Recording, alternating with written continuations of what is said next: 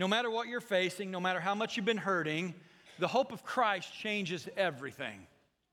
There's no doubt we have been going through a lot of times of uncertainty and hurt. Some of you have been hurt specifically by this pandemic, and it's been in a very intense way. Others of you have been hurt by things that I don't know anything about, but I know your hurt is real. And Paul writes Timothy in the Word of God, and he's writing Timothy to encourage him. Here's what he says in 1 Timothy chapter 4, because he knows Timothy's struggling. He says, this is why we work hard. He's talking to a young pastor. This is why we work hard and continue to struggle. For our hope is in the living God, who is the Savior of all people. He says, our mission, our vision is so important. We're going to always work hard. We're going to even be willing to struggle because our effort is to point people to salvation in Jesus Christ. Here's one of the interesting things why Americans, we become uncomfortable with struggle is because we like to be comfortable. Our society, the way most of us, especially my generation, probably 40, I'm over 40, but 40 and under have really had such an easy life. When things get tough, we don't know what to do. And Paul here is saying, even when you struggle, keep it up. Guys, it's not a bad thing to struggle. You know, some of the most successful people struggle. And it's good. It's okay to struggle. If you're struggling right now, please hear this. God is probably doing a work in you because Satan doesn't like it. So keep it up, work hard. In the middle of the struggle, in the middle of the uncertainty, our God is alive and He is capable of saving all people, including you. If you're online right now and you're like, I'll never be able to really feel comfortable coming to church, church is exactly for people like you. And it's not the building, it's people that have been saved by God, and we can all join together, amen? Our struggle is real, but our Savior is alive, and that's where we find hope in Christ. Today we're going to wrap up this series of messages that have flowed out of our new vision. The Hope Changes Everything. And it really began even before we thought we wanted to begin. We were going to begin after Easter. But when everything got strange, we knew that we needed to launch the hope that we had in our vision even before we thought. So we launched it during the Easter season. And we're going to capstone it next week by celebrating the resurrection again. And this is a way that you can remember this. We're going to celebrate Easter in July. I've never done that before specifically. We've heard of Christmas in July. But next week, we're going to celebrate the resurrection of Jesus Christ. And it'll feel a lot like an Easter Sunday in July. And I'm excited about that. So next week, make plans to join us here online. And we are going to celebrate the resurrection because that hope changes everything. Out of our vision, Hope Changes Everything, there's been a threefold mission that we've launched. It's simple. You can remember this. You can live it. Love God, love people, and serve all. That's what we're to be doing. Because it's not enough just say, hey, we've got a great vision, hope change everything, and then do nothing. No, we want to be loving God, loving people, and serving them. And then we have values that guide us. The elders and deacons and staff established these values in January, and we had no idea how valuable they were going to be during this crisis, during the rest of the church future. These values may be our guide for 5 years, maybe for 50, but right now they're serving us well because their first thing we value is biblical truth. We have reminded and made a recommitment that our guidance is not based on our opinion, but based on God's word. The next thing we value is making bold disciples. Jesus says, go into all the world and make disciples, not just for those who have been trained in Bible college. He says, if you are a disciple, guess what you're to do? To make more disciples. Let me ask you this. One thing we asked Ben, who is someone that he's been discipling? We love the fact he's been discipling people. Who are you discipling? We value making disciples, and it goes beyond the staff, it goes beyond the elders, it goes to a brand new person. I believe someone's going to be baptized today. As soon as that person gives their life to Christ and they begin to live for Him, they should be making another disciple. We should be multiplying. That's why I believe when we get to the end of this crisis, we'll need 4 services instead of just a social distance, just to be able to have room to gather, because we'll multiply. We also value all people. It seems simple, but God had us commit to this again in January, and it's so important today. There are people that feel disregarded, disgraced, despised, and those people need extra love and attention. But it doesn't devalue anyone else. Guys, we value all people because you know who Jesus died for? All people. There is not any one group based on race or finances or zip code that Jesus did not die for, so we value all people. And there will be times where we highlight different groups, absolutely. But we value all people. We also value being relevant. That's why we're going to stay online. I don't know if anyone's noticed, but the internet is kind of a real thing. It's going to stay around for a while probably. So we've decided to stay online because it's relevant. If you're online today, we're so glad you're there, but we'd love to see you when you become comfortable with your health concerns and all those matters, because the Bible does say, continue to gather together. If you're online, find that friend that you're actually working with or in relationship with and you're around, and invite them to watch this with us at your house or your garage. If you're listening on the radio, we love you. We're glad you're able to tune in. But we're going to be as relevant as we can. Last week we talked about this, that we're going to do whatever it takes to stay unified. Whether it's in the building or online, we're going to make a great effort in being relevant and connecting with the world.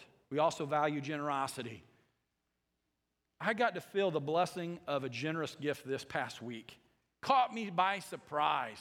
There is value, and when someone is generous to you, you feel appreciated. You feel valued. We value generosity. I pray that my gifts of generosity were a blessing to someone else, but we value that. I want to say thank you for your generosity.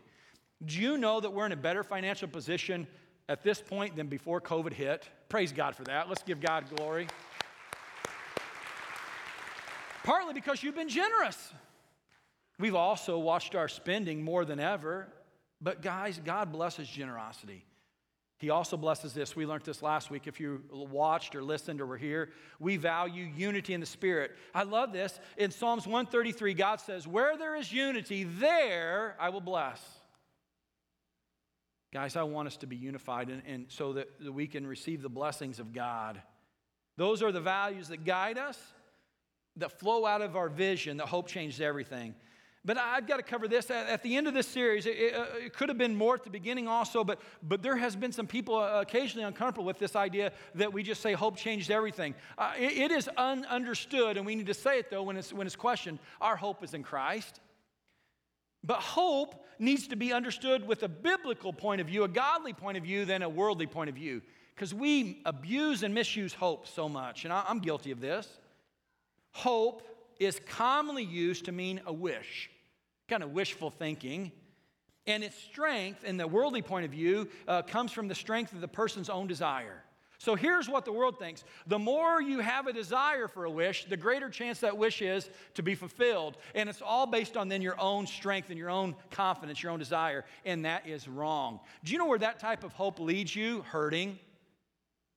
Because more times than not, whenever I've hoped in something based on my own wishes, it leads to nothing, to hurt.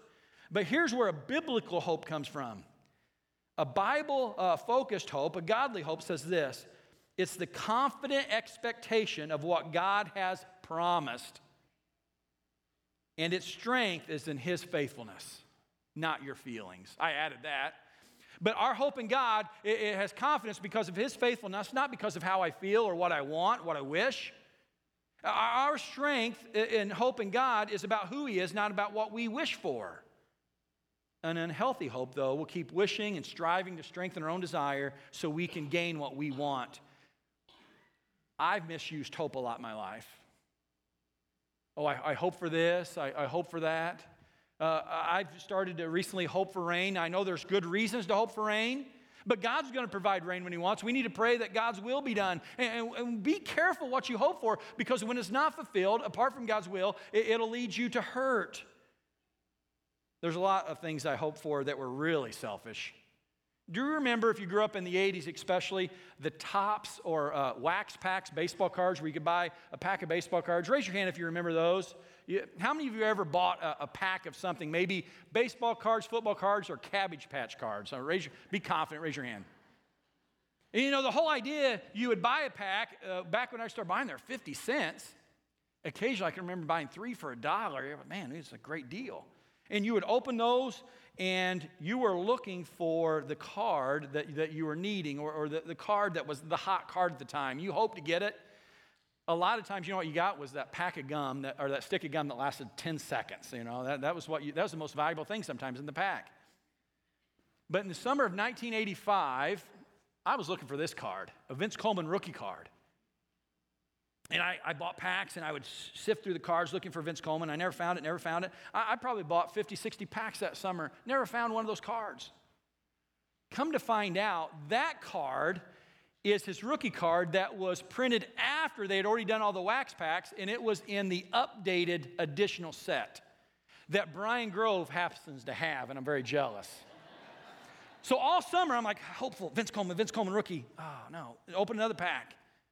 Mouth is full of gum, and you're just wanting that pack. But when you don't get what you desire, what you're hoping for, you hurt.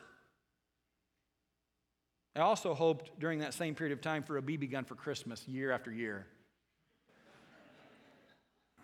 I never received a BB gun for Christmas, and it hurt a little bit. May have a little scar in my heart because of that. I don't know. Was I blessed with a BB gun later in life? Yes, and even other guns for sure. But there was something I wanted to receive, that BB gun for Christmas. It never happened, and I hurt a little bit. I also hoped for A's on spelling test. Guys, it didn't happen very much. I am dyslexic. I've overcome a lot of that by God's grace. I also back in the day, we studied phonics. I didn't ever figure out phonics. I don't know what's up with that.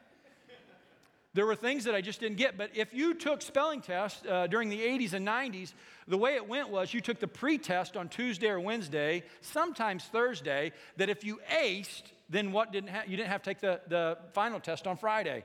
Guys, I took the final test on Fridays almost every time. And I hoped, oh, Lord, let me just ace this test. My mom and I would study the words, but I would always miss one or two. I would transpose vowels, and I would just mix everything up at times.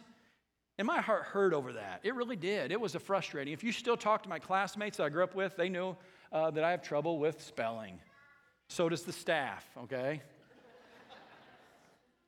My heart hurt because of wanting to make the all-star team. The town I grew up in, I graduated with 40 kids, and my class was pretty small. And the all-star teams are usually the combination of two ages. Like 9 and 10-year-olds were lumped into one all-star team, just to give us enough numbers. 11 and 12s, 13 and 14s, 15 and 16. And early on, especially in the early years, the first time I was eligible for an all-star team, I didn't make it, but I hoped I was making it. Then I would be the older group, and I would make it that year. Then the next time I was in the younger group, and I wouldn't make it. And every time that I wasn't selected, it hurt. I don't know if you know that type of hurt, but it's tough. And hope brings you to hurt because you want it. But if it's your desire, if it's not God's will, it just leaves you hurting. I can also remember hurting because of a relationship with a girl that I really liked. I just graduated high school. My best friend and I went about an hour away from where we lived. We found these two nice girls. We began to date them a little bit. After 3 or 4 dates, it came to mind that this girl was right for me, right? And her birthday was coming up. So I ordered her flowers and had them delivered to her house. And that must have taken her to a level that she thought was unhealthy, because as I began to continue to pursue her and call her over the next couple weeks, every time I called her, this was before texting, before emails, this was before Snapchat or whatever, my only chance to get a hold of her was through a landline that was connected to a wire. Guys, that's how old I am, okay? But I would call the house, and it would ring and ring and ring. And her mom or dad would answer, and every time I would call, she's not available. Oh, well, she must be busy. So I'd call again. I called again. 6 times I called and talked to her dad for 5 or 6 minutes until I realized that she didn't want to have anything to do with me. And my heart hurt, even though I hoped she was the one. But I'm so thankful that God had other plans. And I didn't give up hope for what God had in store for me. But if we leave our hope only for what we desire, we will hurt. It will lead us to continue to open the packs of baseball cards and be let down. It'll continue to have us pursue relationships with a parent or a child that we have been pushed away from, to only hurt again. It will push us to continue to call the girl that won't answer your call in hopes that something will change. It will continue to encourage us to take another trip to the fertility clinic in hope that we will be able to be blessed. And often we will just end up being hurt. Hope can keep us attached to something that we desire, but just leaves us hurting. The natural desires of life are normal. But if we assess in our minds the hope of our desires with the hope of God, we are wrong every time. Because God's hope and what He says He's going to do is certain, and we can stand confident in that hope. Here's the way Paul puts it in Romans 12:12. We rejoice in our confident hope. The hope that you have of a bright future of retirement, man, you can celebrate that, but it's not that confident. But the confident hope of Christ of eternity with Him is certain, and we can stand strong. So as we're in the middle of this mess, and there's crazy times, we need to recommit to the real hope of Jesus Christ and leave our feelings and our desires of this world in a different context. If the hope we're producing is just manufactured based on our feelings, if it's just something that we're trying to produce on our own, it is artificial and fake. And you know what I'm going to call that type of hope today? Is hype. We do not have anything to do with Christians of a hope of hype. Because hype has to do with promoting something that may or may not be true, that often produces no actions. But a true hope is about proclaiming what we are certain of, our hope in Christ. Hype doesn't really produce anything. Hear me about this. I love the fact of getting excited about Jesus, but understand this. Hype is something different because it is hopeful about something that is uncertain, but our hope in Christ is clear. So how do you know if your hope is hype? Hope is hype when it's hypocritical. That's one thing we need to understand. If you've got a hope and you're not really living it, it's just hype. When our actions don't match what the belief and truths of God. If you're wearing the hope changes everything shirt, but you've not even changed how you think and definitely not how you live, it's just hypocritical. I would actually say this. If you haven't changed how you're thinking about the future in Christ, and if you haven't changed how you're living at all, quit wearing the shirt because it's hypocritical. Hope is hype when it doesn't live up to God's faithfulness, when it doesn't live up to God's truth. Here's what Job says, Job 27. What is the hope of a hypocrite?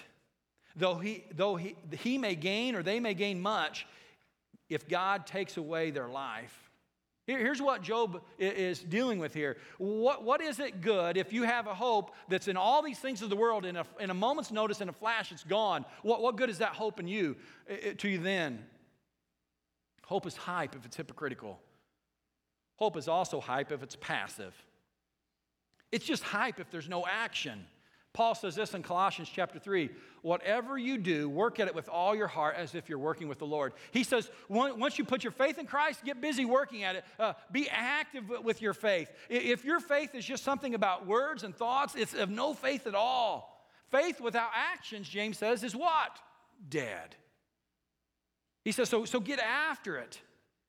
Too often as Christians, when we get into difficult times or we come across someone going through a tough time, or maybe they're sick or hurting, maybe they're financially in dire straits, you know what we'll often say? And this is negative. Our thoughts and prayers are with you. Oh, your family's got cancer? Well, we'll be thinking about you. I am all for being thoughtful and prayerful for people, but I am extremely much more ambitious about actually praying for people and getting about serving them, because that's what matters. Guys, I don't think the world wants to hear us say anymore, well, we're thinking about you, or take it the next level, we'll be praying for you. Why don't you pray for them there and get busy doing something for them right then? So who should you be praying for? Think about it.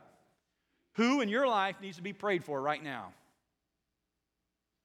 I hope all of you can think of someone. If you can't, I got 3 men for you to think about. Taylor Marty, he's on my heart this morning. Ben Allen and Matt Churchill. Where's Matt at? There he is in the back. He's going to do communion a little bit. Matt's hand is hurt. You can pray for him about his hand. Taylor's got an ongoing struggle for his health. And Ben is beginning to lead us, and those guys need prayer. So if you can't think of someone, pray for one of those guys. But if you've already thought of somebody, let's pray for them right now. You got 20 seconds. Let's pray instead of just think about it.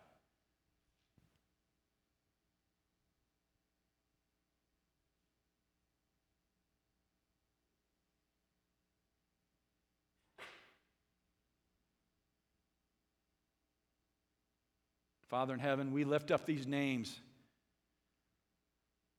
Be with the men and women, the boys and girls that are hurting, that need hope, that need help. And let us love them and serve them according to your glory. In Jesus' name, amen. Here's what 1 John says about this. We know what real love is because Jesus gave us his life up for us. So we also ought to give up our lives for our brothers and sisters. If someone has enough money to live well and sees a brother or sister in need but shows no compassion, how can God's love be in that person? He's saying here, if you have the ability to live well and yet you see someone else hurting and do nothing, God's not even in you. And we say we want to love God, love people, and serve all. When you see a need, meet it, unless you're that person that doesn't have a resource and needs to have a need met. The Hebrew writer here is wanting us to connect hope with compassion. Here's what he says in chapter 6, verse 11. Our great desire is that you will keep on loving others as long as life lasts. So he says, all these other details, these people had a ton of questions about what they should believe, about theological matters, about religious rituals. And here's what the writer says. Our desire is, above all those other things, to love others as long as you have life, in order to make certain that the hope you have for will come true. He says, make certain that what you hope will come true by loving. That takes us to our mission. Love God, love people, serve all. How are you doing with that? He goes on to say this. God has given both his promise and his oath. This is pretty serious. Anything God says is serious. But about this matter, the writer here is saying he's given an oath and a promise. It's a big deal. These two things are unchangeable because it is impossible for God to lie. Therefore, we who have fled to him for refuge can have great confidence as we hold to the hope that lies before us. This hope is a strong and trustworthy anchor for our souls. We sang about that just a little bit ago. Jesus is an anchor. It leads us through the curtain into God's inner sanctuary. The hope we have in Christ leads us to be with God. Did you catch the word that the writer uses to describe hope? It's not the most romantic word. It's not the first thing that comes to mind. But he uses the word anchor for hope. I wonder what you think about when you think of hope. I did a Google search this week, Google image search, hope. And these are some of the images that came up in the first couple pages. You know, you see hope with a rainbow and doves flying, a person just standing there. These are positive images. A butterfly just blissfully floating along. Those are nice things, romantic things, colorful things.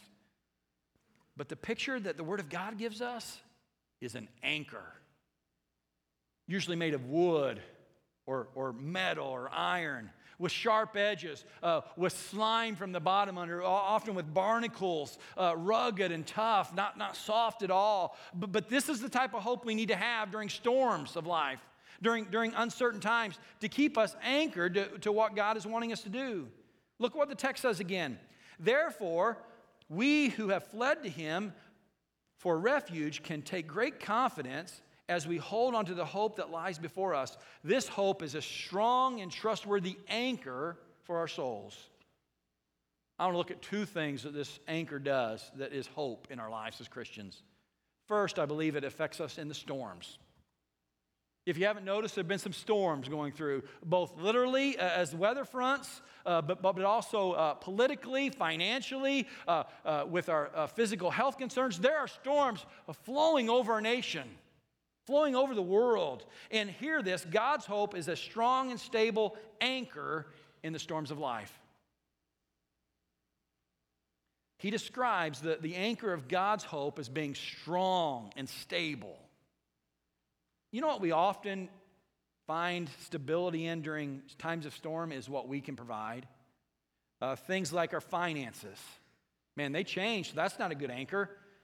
Things like our skills, they can even change and what's desired. Our own ideas can change. And the most debilitating thing that can change in a moment's notice that can bring fear to almost anyone is our own health. That's why this COVID crisis has been so concerning. We have been led to think that it is devastating with our health. We need to take it serious, but I want you to know there can be anything that can take your life even quicker than COVID, so we need to be ready.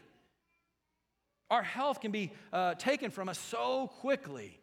And we cannot find stability or strength in that. We need to find it in the anchor hope of Jesus. I was reminded this week of how quickly our health changes, just our physical bodies can be changed.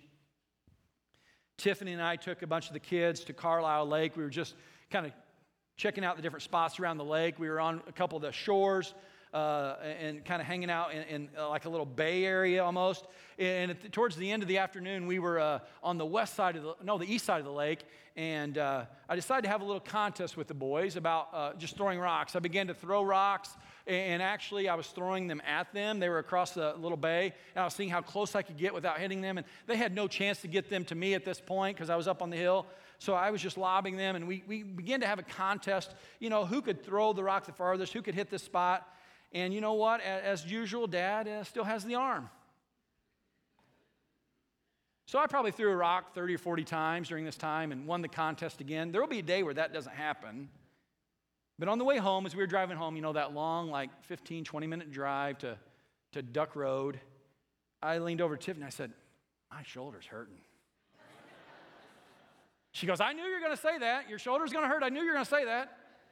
I was like, how did you know I was going to say my shoulder, my arm's hurting? She goes, because you say it every time you throw at the boys. Here's the reality. I am not the same as I was at 16. My arm and my body's not the same as it was 16 months ago. But that's not where my confidence is. Amen? My confidence isn't based on my mortal, perishable body. Here's what the Word of God says about this. So if you're scared of COVID, or you're scared of your body deteriorating, or you're scared of facing death, place your confidence, your anchor in God's Word. Here's what it says, because it's strong. It says, so it'll be with the resurrection of the dead. The body that is sown is perishable. It's fading. It's changing. But it is raised imperishable. It is sown with dishonor. It is raised in glory. It is sown in weakness and pain and hurt, but it's raised in power. It is sown as a natural body, but is raised as a spiritual body. If there is a natural body, and I see it all around me, you have one, there's also a spiritual body. Praise God for that your body, even when it fails, will be replaced by a perfect spiritual body, better than anything you've ever known. Isn't that amazing? That's a promise. If your body is hurting, if you're afraid of how your body could be changed in a moment's notice, even into death, it gets better. Look what God's Word says in this. When the perishable has been clothed with imperishable, and the mortal with immortality, then the saying that was written will come true. Death has been swallowed up in victory. Where, O death, is your victory? Where, O death, is your sting? The sting of death is sin, and the power of sin is the law. But thanks be to God, He has given us victory through our Lord Jesus Christ. Even as you face death, in the moment you take your last breath, there's where your greatest victory comes. Your perishable body will be replaced with what is imperishable. Your body that is in pain will be replaced with a body that will be given glory. Where, O death, is your victory? Where, O death, is your sting? Praise be to God, we have victory in Jesus. It is strong and stable. No matter what the changing world does, it cannot take that hope away. There are people in the world, there are movements in the world right now that would like to take our hope away, to refocus on something they would want us to focus on. Guys, do not let your hope be taken away based on finances or race or the dysfunction of this world, but stay focused on Christ, because that is where hope is. It's strong and stable, and we can rejoice in that. Paul says, rejoice in the confident hope we have. There's one other thing that I'm actually more concerned about than the storms. I'm actually more concerned about the silence right now. And our hope in Christ is a trustworthy and secure anchor during times of waiting silence. Here's the truth about the letter of Hebrews. Hebrews was written to people that had grown up in the Jewish faith, that converted to Christianity, and they began to go through a time of a law factor. There just wasn't a lot going on. They were blessed with the Holy Spirit. The church was growing a little bit, but it was starting to kind of stall out. And they started thinking, well, maybe we need to add some of our old Jewish cultures back to Christianity to make it sufficient. And they began to think about abandoning Christianity and going back to their old way, because that seemed more stable. And Paul here, or no, not Paul, but the Hebrew writer is saying, stay focused on the faithfulness and trustworthiness of God, because He's always been faithful. So he goes back and reminds them of one of their Jewish ancestors, Abraham. If you remember Abraham, he desired a son greatly. And at age 75, he still had no children. There wasn't much hope for that. He became past the age of raising a child, him and his wife, kind of giving up hope. And then God came to him at the age of 75 and says, I'm going to bless you with a son that will be a blessing to all people. And really, that son was in the line that leads to Jesus himself. And in that, he began to put his faith in God again. And for the next 25 years, God was relatively silent in Abraham's life until at the age of 100, they received their first child. In that uncertain and silent times, Abraham trusted in God and his word. And even though there was not a lot of storms during that time, it was primarily a silent time, he stayed faithful. And he's reminding the Hebrews here of this, and I believe he's also reminding you. During uncertain times where you don't know the future and it seems like God isn't saying anything, God is still trustworthy, and stay anchored in him. Here's what he says to the people in that moment. Our great desire is that you will keep on loving others as long as life lasts, in order to make certain that what you hope for will come true. Then you will not become spiritually dull or indifferent. Here's the problem. When times are silent, things are easy and comfortable. When we really don't know the future, sometimes we can become indifferent and just go different ways and kind of float off and do different things. He says, instead of that, follow the example of those who were going to inherit God's promise before their faith and endurance. He says, be faithful even in these still times where things are uncertain. Keep loving as long as life lasts. The type of love that produces hope. The NIV translation of the Bible says, don't become lazy, but keep loving. Sometimes the NIV just puts it in a way that I can remember. It says, during this time when you don't know what to do, don't get lazy, but stay after living life, a life that loves others. See, one of the dangers of this time right now that we're in spiritually is that we become indifferent. And I'm so thankful you're here. I'm so thankful you're watching online. But one of my greatest concerns, and the elders and I have talked about this, is during this time of COVID, where we're not gathering as a church, where we're not spending time together, we could just begin to be lazy with our spiritual matters and become indifferent. Well, we're fine. I mean, we stayed online the last 3 months. Why not the next 3 years? Well, why not? Why do we really need to meet for Bible study and prayer? We've been okay just saying we're praying for each other. Guys, we need to be very careful that laziness does not creep into our spirituality and we fade to what's most comfortable, because that is not what God has in store for us in his desire. I wonder how many people you know that have just become spiritually indifferent or lazy, and they're drifting away, not from this building. The elders and I would walk away from this building, or at least I would. We haven't talked about this yet. We'd walk away from this building for the sake of growing the church. But have we become lazy with not gathering together, with not building each other up? And if that's the case, we're flirting with danger. We're flirting with death. You remember the movie Castaway? Tom Hanks, one of his big blockbusters. And really, he was the only main actor with a guy named Wilson, who happened to be a volleyball, okay? And Tom Hanks ends up being cast away on an island alone, and he develops this reality that he's stuck there. So he begins a relationship with this volleyball named Wilson. He calls Wilson, and they make it through storms. They make it through a lot. Towards the end of the movie, they've just made it through a storm, and there's something coming against them that's going to divide them forever. And I want you to watch what it is. It could happen to you. Wilson, where are you? Wilson!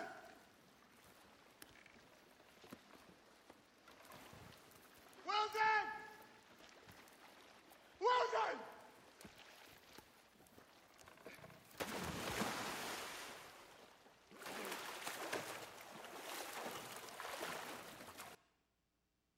I don't know if you noticed Wilson, as he realized he's not with him anymore, the sea, the water has calm.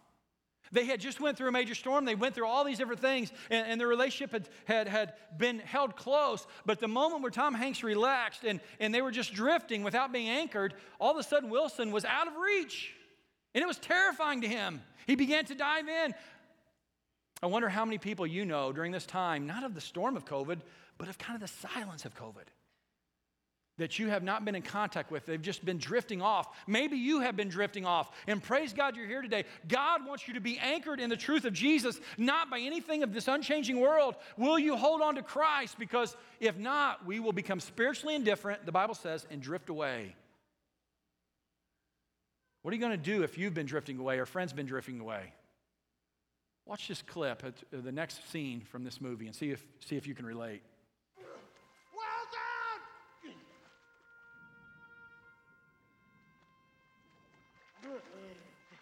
Well done! Well done!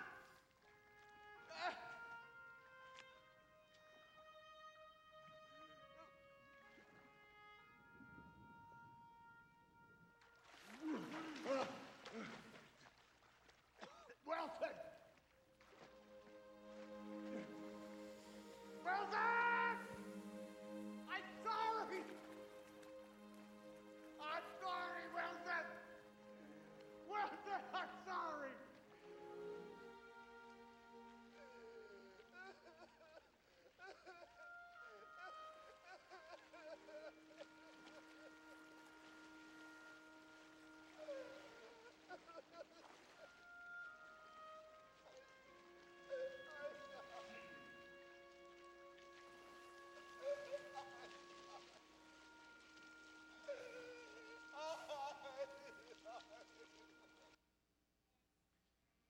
That scene's hard for me to watch still, that a man would be so torn about losing a relationship with Paul. And we get it meant more than that in the context of that. There are people that are floating away from the church. Do you care? There are people that are slowly becoming lazy and indifferent about caring or praying or studying God's Word, and it has very little to do with COVID. It's just about living the way they want to do. Will you cry out for them, to pursue them, to anchor them in Christ again? Because it's not about this building. It's not about necessarily a relationship with you. It's first about Christ and then unity with one another. Are you going to be willing to pay the price to connect with them? Because there will be a time, if we let the drift go on too long, that they will be gone and never able to be returned. There will be a moment when Christ returns, and if we are not connected with Him, we will be separated forever, and your hearts will hurt much more than what you saw in this movie for someone that you could have helped stay connected. Maybe you need to be connected today. Maybe today is this wake-up call that I have been adrift, I have been indifferent, and I'm going to become grounded again, because there's a day coming, and I think it's sooner than later, where everything is going to be made new. And if you're with Christ, you're going to be with Him forever. And if you haven't made Him king of your heart, you will be in hell forever. Who are you calling out to? First to Christ and then to others that you care about? You might say, well, Tyson, I don't know what I can do. You can love God, love people, and serve all, but what does that really mean? I heard about a teacher who had recently retired. She wanted to continue to give back and make a difference, so she entered into a program where she went in one-on-one and didn't tutor a child, but actually taught a child in intensive care who wasn't able to go to school. During this COVID time, that may be what some of you retired teachers, educators, people that don't have trouble with phonics, you can do that, okay? But this lady says, I'm going to go into and help this boy in ICU who had been burned. 80% of his body had been burned. He was overwhelmed with physical problems, emotional problems, a young boy. And as he went in, about ready to go into a room, she saw the notes from his teacher in school, and it says, this boy need to focus on nouns and adverbs, or adjectives. And she went in, and she about went in through the door. She said, I don't know if I can do this. This boy's going to be suffering. He's going to be in so much pain. She pushed through and introduced herself as his teacher, and they were going to focus today on nouns and adjectives. And the boy's life changed right there. She didn't know it, but she taught the lesson, left, and as she was coming back the next day, the nurse ran to her and says, what did you say to him? He's a totally different young man. Everything seems to change. And she was curious, so she went in the room, and before she started the class, she says, hey, what's going on? What did I say that made such a difference? And he says, well, I thought I was dead. I thought there wasn't any hope for me. I thought I was a goner, and I kind of gave up. And then, as you came in my room and started teaching me, I figured I must not be dying if they're here to teach me about nouns and adjectives. There's truth in that. What can you do to give hope to someone they think nobody cares about them, nobody would give them the time of the day? It may be teaching nouns and adjectives. It may be phonics. It may be looking through baseball cards. There's something in your life right now that you can do for someone else that will give them hope that they matter and that God loves them. And when you love God, love people, and serve all, we can share that hope. Today, If you'd like to give your life to Jesus and make him king of your heart, please come forward. I know some of the pastors will be down front. Matt will be here. Dee will be over here. If you have a decision to make, please come at least pray with us and let's start walking together.